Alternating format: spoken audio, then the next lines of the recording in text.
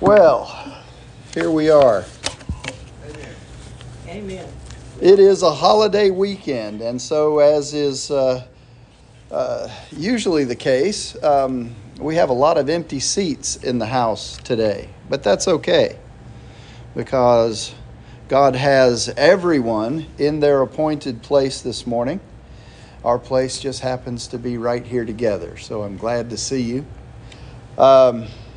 It's been an interesting morning. Gene and I navigated the back roads of the county to get here from Splendora. Seems there's some big mess on the freeway. But we made it. We're here, and we are going to hear the Word of God regardless. Today it comes to us from Galatians chapter 6. It is in your bulletin if you'd like to follow along.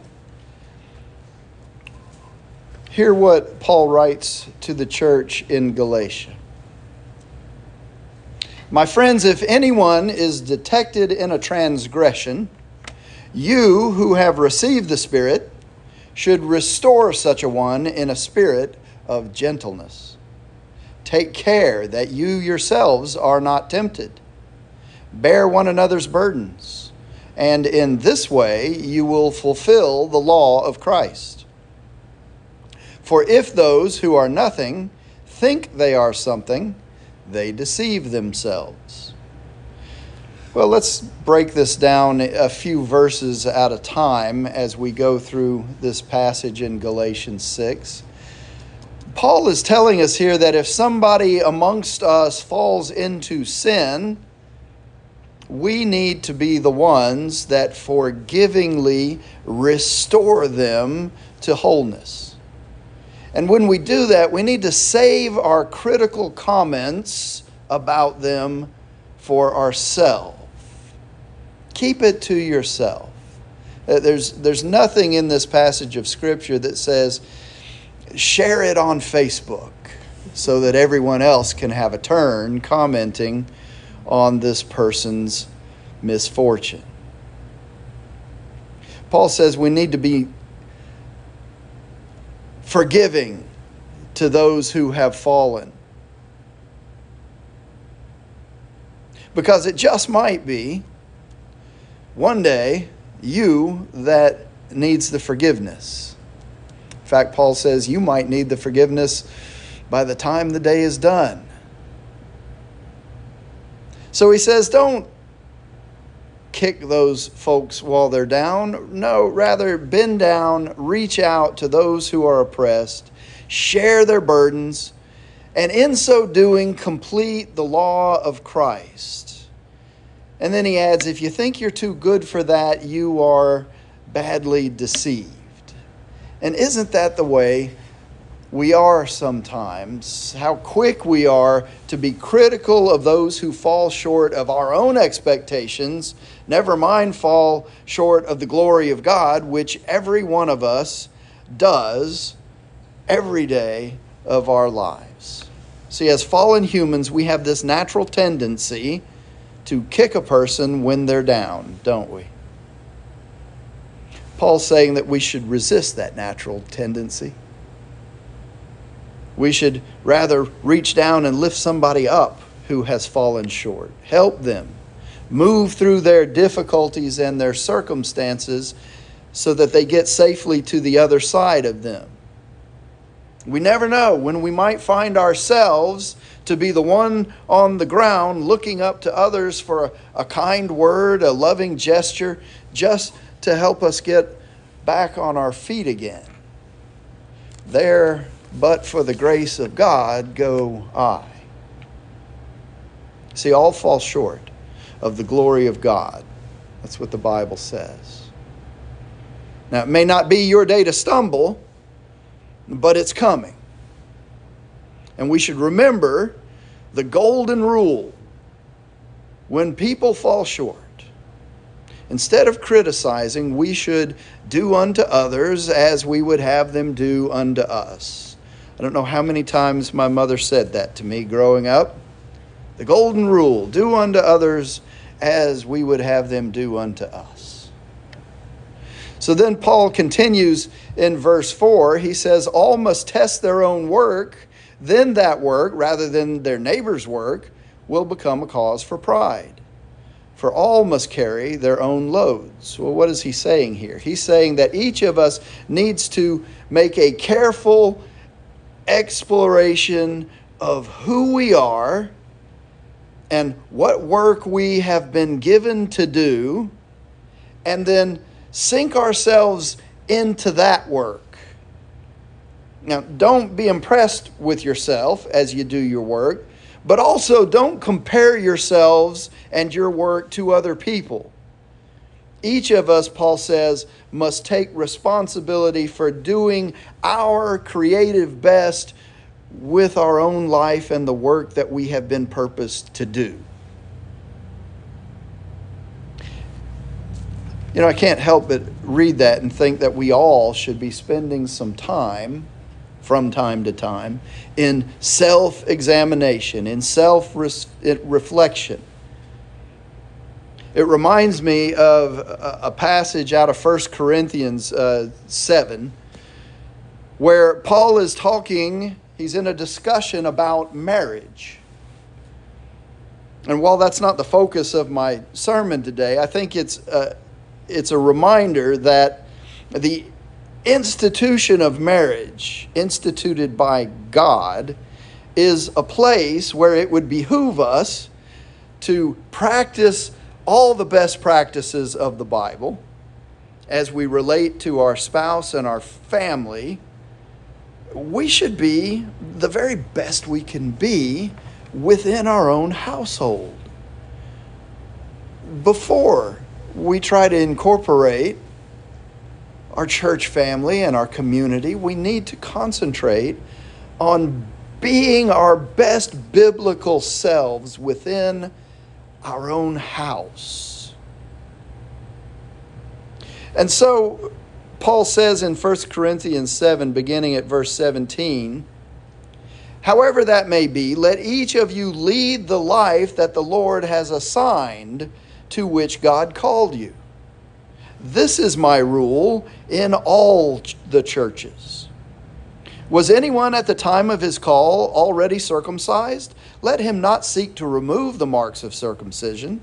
Was anyone at the time of his call uncircumcised? Let him not seek circumcision. Because circumcision is nothing, and uncircumcision is nothing, but obeying the commandments of God is everything. Let each of you remain in the condition in which you were called. Now, all this talk about circumcision, that was a big deal back in Paul's day, but he wasn't speaking solely about the act of circumcision. He was saying the rules that are man-made don't mean anything in comparison to the commandments of God, the ordinances of God. Those are everything. The man-made rules don't amount to anything in comparison. And he's saying no matter where you were when you were called into the Lord's service, that's where you need to be. He goes on in verse 21. Were you a slave when you were called? Don't be concerned about it. Even if you can gain your freedom, make use of your present condition now more than ever. For whoever was called in the Lord as a slave is a freed person belonging to the Lord. Just as whoever was free when called is now a slave to Christ. You were bought with a price. Do not become slaves of human masters. In whatever condition you were called, brothers and sisters, there remain with God. So I have heard it said that whole passage can be boiled down to one sentence. Are you ready? Bloom where you are planted. Have you heard that before? Bloom where you're planted. In other words, wherever it is you are when God calls you, make the best out of your present situation to the honor and glory of God. Bloom where you're planted. Now in verse 6, he says, those who are taught the word must share in all good things with their teacher. I read that I don't know how many times, and I kept thinking about my relationship when I was going through schooling, even seminary, with teachers and professors. That's not what he's talking about. He's talking about being in relationship with the ultimate teacher, Jesus Christ. He says, be very sure, you who have been trained to a self-sufficient maturity, meaning maturity in Christ, spiritual maturity, that you enter into a generous common life with those that have trained you, sharing all the good things that you have and experience. See, this is the relationship with the living Christ that Paul is talking about. Being careful not to be self-reliant, but rather be Christ-reliant. As we grow in His Word, as we increase in our Christ-likeness, as we grow into the full measure of the fullness of Christ, we have to be sure that we maintain our relationship with Him. How do we do that? Well, through prayer. We do it through fellowship with other believers. We do it through attending regular church worship. We do it through Bible study on Tuesday nights at 5:45 in the fellowship hall.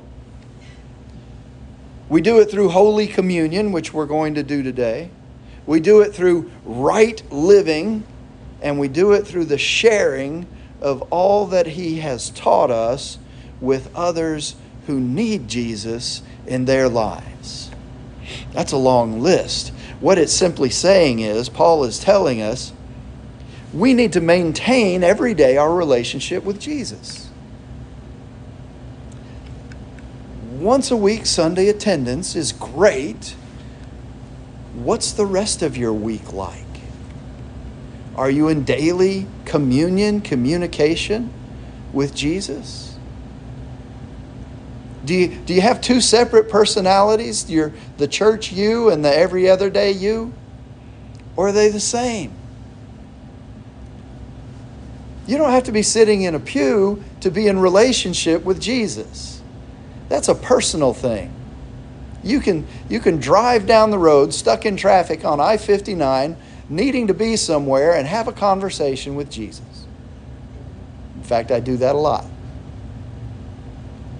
Verse 7, Paul says, do not be deceived. God is not mocked. For you reap whatever you sow. If you sow to your own flesh, you will reap corruption from the flesh. But if you sow to the Spirit, you will reap eternal life from the Spirit. That's a great verse for today, isn't it? Paul's saying, no one makes a fool of God. What a person plants, that's what that person will harvest.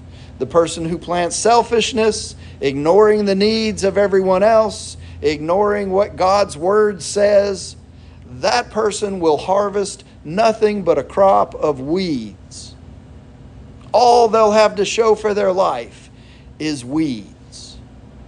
But, Paul says, the one who plants in response to God, letting God's Holy Spirit do the growth work in them, that person harvests a crop of real and eternal life. So you can be on one side of an issue or another.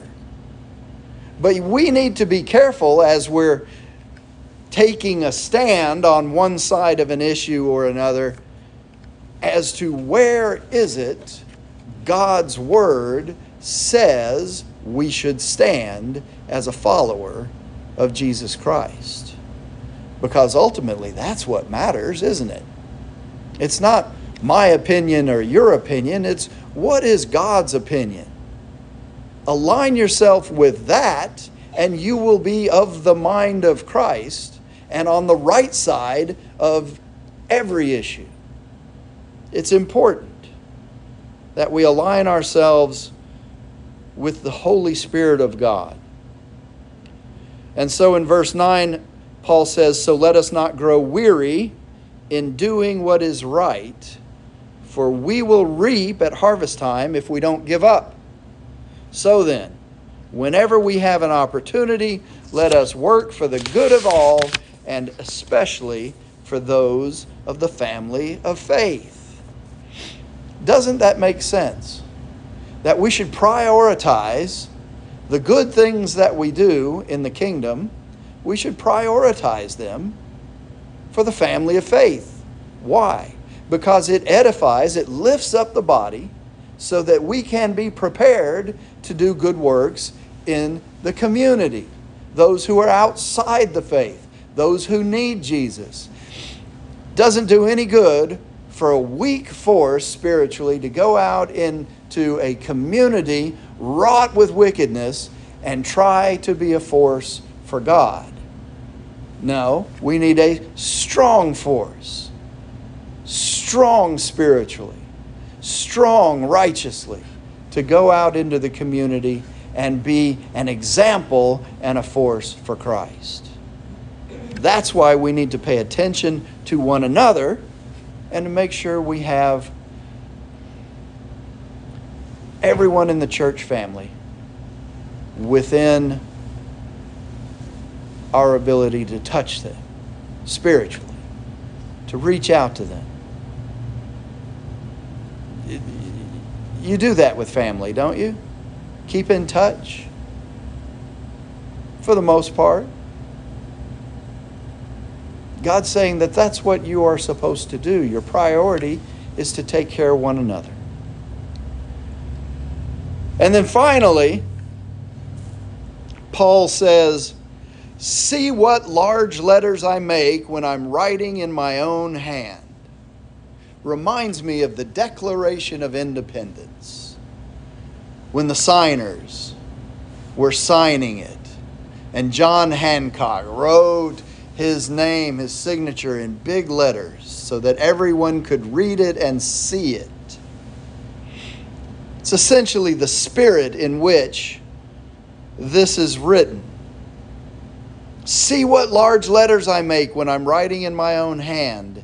It is those who want to make a good showing in the flesh that try to compel you to be circumcised, only that they may not be persecuted from the cross of Christ.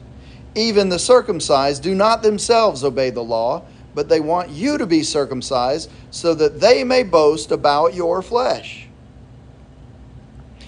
See, Paul is saying, I want to emphasize in the bold scrawls of my personal handwriting just how important these things that I have just written you are.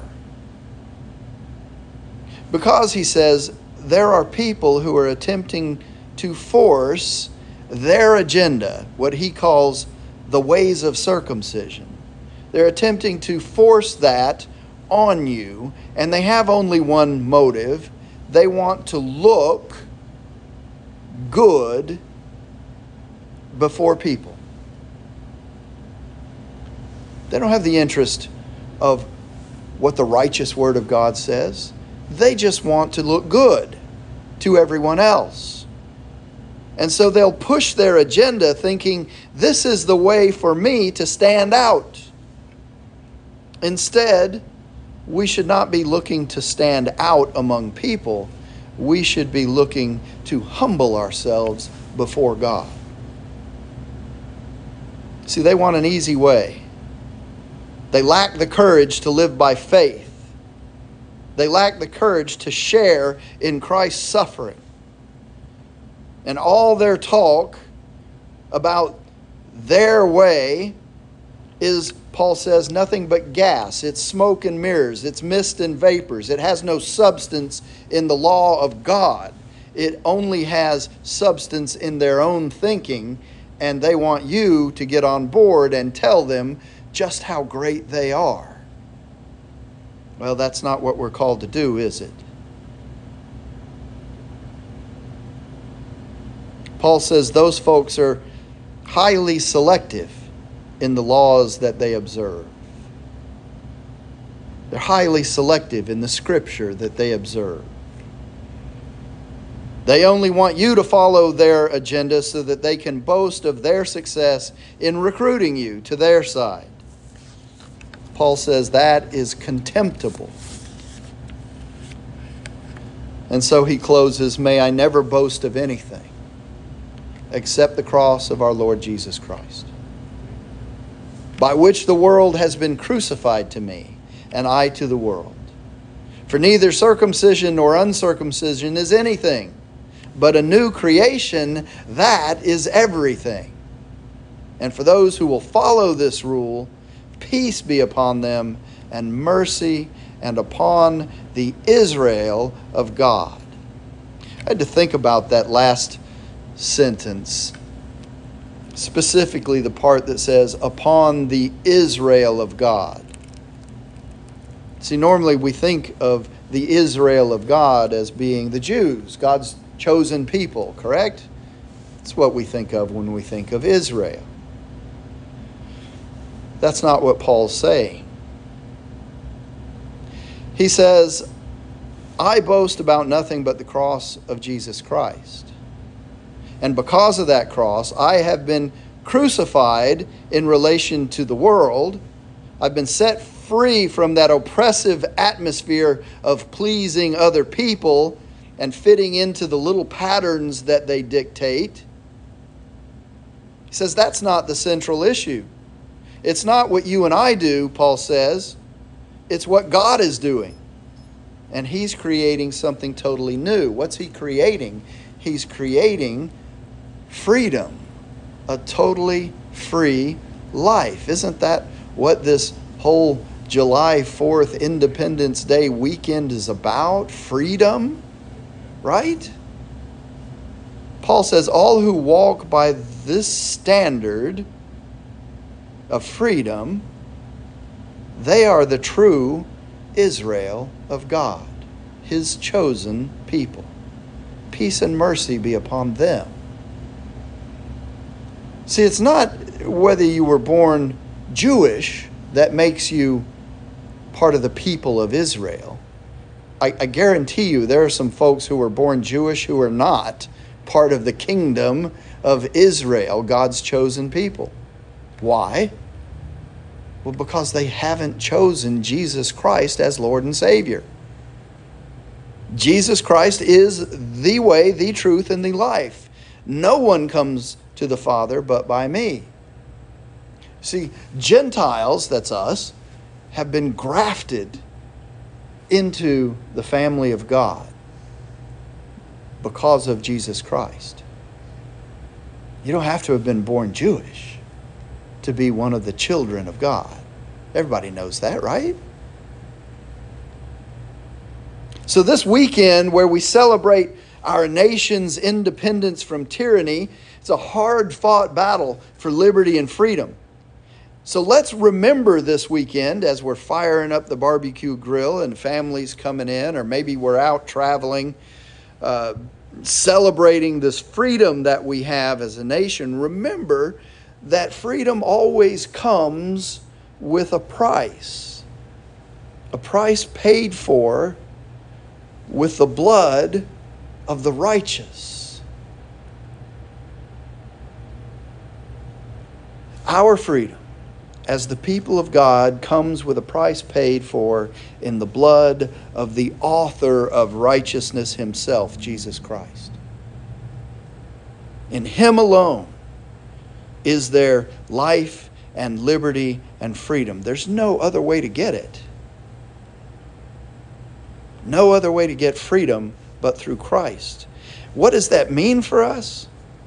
It means it doesn't matter what's happening in the world. There's no one sitting in the Oval Office that can take away your freedom in Christ. There's no one sitting in those chairs in the lofty halls of the Capitol building, in Congress or the Senate, that can take away your freedom in Christ. They don't have the ability to take away your freedom in Christ. Everybody says, oh, well, things went to hell because we took prayer out of the school. No, they didn't take prayer out of the school, because nobody can stop you in the privacy of your relationship with Jesus Christ. no one can stop you from praying. Amen. It can't be done. Now, they can make all the rules and whatnot that they want to, and yeah, they probably shouldn't. And we could probably advocate that they don't, that they change that rule, but nobody can stop you from praying. Nobody can stop you from praying. Teach your grandchildren and your children, nobody can stop you from praying to the one true God who hears and knows your circumstance and will reward you because of your righteous position. No matter what the government, what the school district, what anyone says.